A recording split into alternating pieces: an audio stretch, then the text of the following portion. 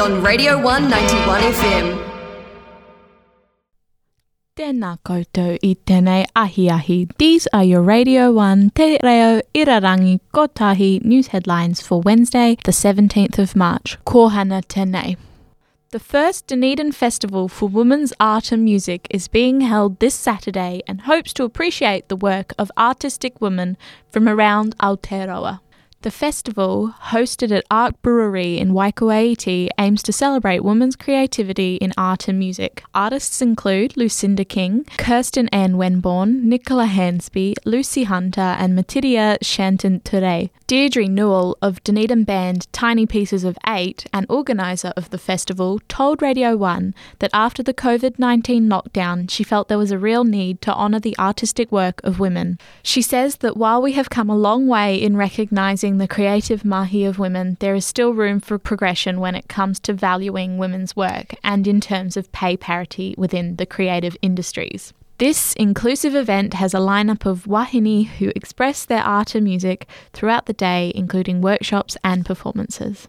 A contractor who for 45 years managed the delivery of ODT newspapers has been blindsided after her job was replaced without even notifying her, reports critic Te Arahi. For nearly half a decade, Sue Lone managed distributors working with children and disabled people to deliver the Otago Daily Times. Earlier this month, workers managed by Sue received letters saying that their management was changing from Sue to another contractor, Reach Management. It was only until the workers raised it with Sue that she realised she was out of a job. But my children had already got this because they were already starting to ring me that afternoon. And it was to say that they were thinking about changing who was going to be distributing the papers. They wouldn't be paying the fees. They wouldn't be actually employing the people who were doing it. They were getting another firm to take over. But this was the letter of a copy they were sending the children. It wasn't going to happen. They were looking into it. Right. So that came for the children, but not for me. Mine was just a copy. So it went from there, and then we waited, and then about a week later, they said we'll get back to you on the 10th of March. The letter comes through to say, yes, we've been taken over by them. Right. All the rest of it. And that's when I said, well, where's my letter about it? Yeah. And they said to me, look, we're so busy. We're getting out the delivery children first, and then we'll get a letter to you. Yes. To which I replied, surely, as their employer, I should be entitled to get a letter first to know what's going on. Critic Te Arahi picked Sue's story up after her son posted it on Dunedin News. Many in the Facebook community labelled Allied Press's actions disgraceful and unfair. In a statement to critic Te Arahi, Allied Press Operations Manager Raja Chakrabarti claimed Allied Press has followed a robust and fair process regarding changes to how the Star community newspaper will be delivered in the future. This is a confidential employment matter and we cannot comment further, although we are disappointed the company is going through trial via social media with no balance to the story. Read more on Critic Te Arahi's website. The Dunedin Fringe Festival starts tomorrow, Thursday, Taite, the 18th of March. The festival features an open, uncurated selection of local and nationwide artists. I sat down with director Gareth McMillan about the mission behind the festival. You know, our core values are things like innovation, diversity, experimentation, access, inclusion. And a lot of that comes from the fact that with the model, anyone who has an idea and wants to be part of the festival. The festival features over 100 acts, and the Fringe Arts Trust helps support the creative mahi of artists looking for performance opportunities.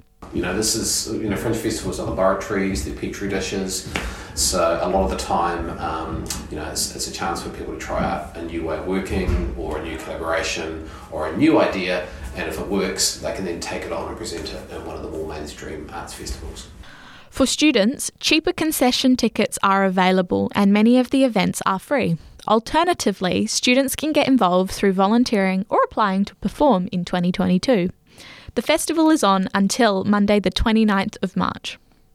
OUSA is partnering with residents of Hyde Street to resurrect Hyde Street Party on Saturday the 17th of April 2021, after the event was cancelled due to COVID-19 last year. Tickets for this year's Hyde Street party cost $55, an increase of $5 from last year's $50 ticket price.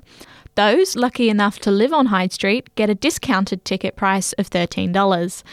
Tickets are allocated via a lottery, with registration for the lottery opening tomorrow, Thursday the 18th of March at 8 a.m. and closing on Monday the 22nd of March at 4 p.m. Tickets will then go on sale on Tuesday the 23rd of March at 6 p.m. Only 3,600 attendees will be allowed into the event, with tickets limited for health and safety reasons. Consultation between OUSA and Hyde Street residents will take place tomorrow evening. That's been your Radio 1 Te Reo Irarangi Kotahi News. Now for weather. The Radio 1 91 FM weather. Today's weather is looking pretty chilly. We've got a high of about 14 degrees, which we will reach at about 1 o'clock, which will then continue on to about 5, and then dropping down to about 10 degrees tonight. The low for today is 8, but I think we've seen the worst of that this morning. Light winds at 11 kilometres an hour coming from the west, with gusts up to 37 kilometres an hour. There is a little bit of a southerly coming up, so a bit of a cold one. So bring a jacket and you'll be fine. That's been your Radio 1 News and Weather. Now we've got a special feature for Flatting Week to finish off our news bulletin for Wednesday, the 17th of March. It's OUSA Flatting Week, and this is the Radio 1 Flat Tour, featuring one of North Dunedin's hidden gems every weekday right here on the Radio 1 News.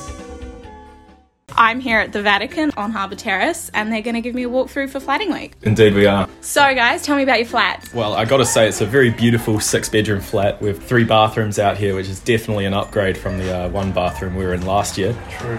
It's a flat of 6 boys, so, things can get a bit messy here and there. I see you have a Air New Zealand box sat in the middle of your hallway, and does anybody mind telling me what's inside?